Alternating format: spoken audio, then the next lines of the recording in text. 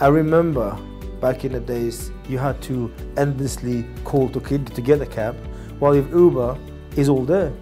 You see it exactly to the point where they're standing, your name is there, your picture is there, your car plate number is there. There's nothing for you to be worried about anymore. Hi everyone, thanks again for joining us. You just heard a short clip from one of the videos we've just released that includes one of our London partner drivers, Lawland. It's Fred Jones speaking, Head of Cities for Uber in UK and Ireland. To see those videos, please visit t.uber.com/IamLawland and view it on our Facebook page.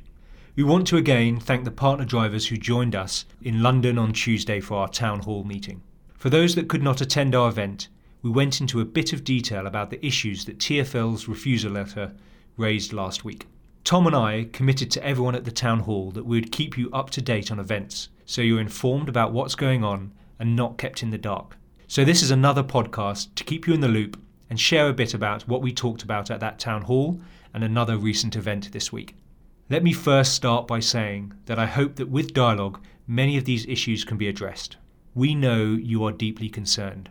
We are too, and we're working hard to keep the app available for you to make a living to support yourself and your loved ones. So the first issue raised was reporting serious criminal offences.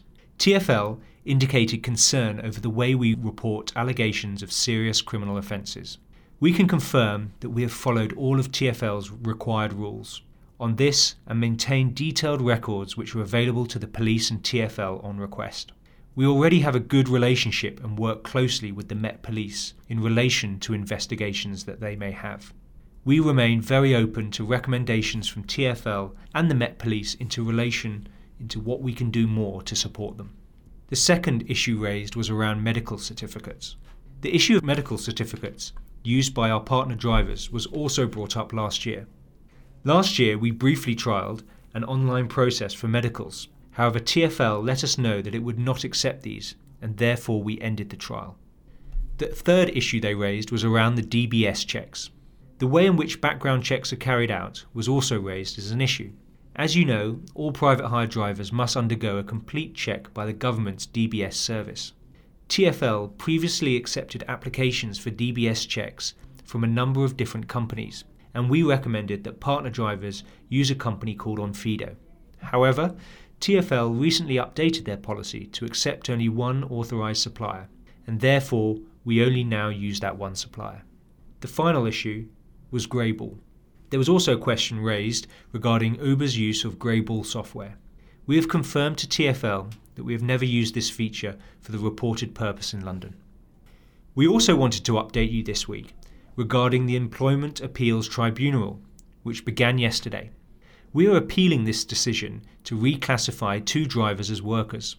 We're doing this because it would mean that Uber drivers would have to work shifts for a set wage, removing the flexibility and earning potential of the app. Through polling, 9 out of 10 Uber partner drivers have told us that the flexibility of the app is a thing that they really love. So we want to do everything we can to protect this for you. To confirm the process here, both sides have had the opportunity to present their case over the last couple of days. The next step will be for the court to review the case and return with a ruling. We don't know when they'll do so, but we expect this to take a few months, and we will of course keep you up to date as soon as we hear any further news. Our priority, as always, is to support you during this period and enable you to continue making the money on the app. In our next podcast, tomorrow, you can hear from Jonathan, who's in Uber's legal team, and he'll discuss the case in more detail so you know exactly what's happening here. To reconfirm, in the process of lodging our appeal of TfL's decision not to renew our operator's licence, we cannot indicate how long this process will take, but we can confirm that during this period Uber will continue to operate in London, and you'll be able to continue using the app. I want to make it really clear that you'll still be able to take trips after the September the 30th. So please do communicate this with your riders, who I'm sure will be eager to know this news. Our online petition now stands at over 800,000 signatures and continues to grow, as do the messages you are sending to the Mayor. Should you have any other friends and family yet to sign the petition, do have them visit the website t.uber.com t.uber.com/save your Uber.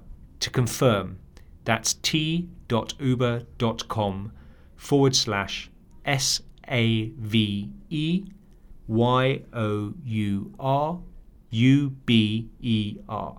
We'll continue to host events in London and we'll be sure to communicate further details and information about how to attend. It'll be really great to see as many of you as possible there. Over the coming days, we'll keep you updated with any developments. If you have any questions, then please submit them straight through to us at t.uber.com/UK podcast so we can answer all the questions that you have.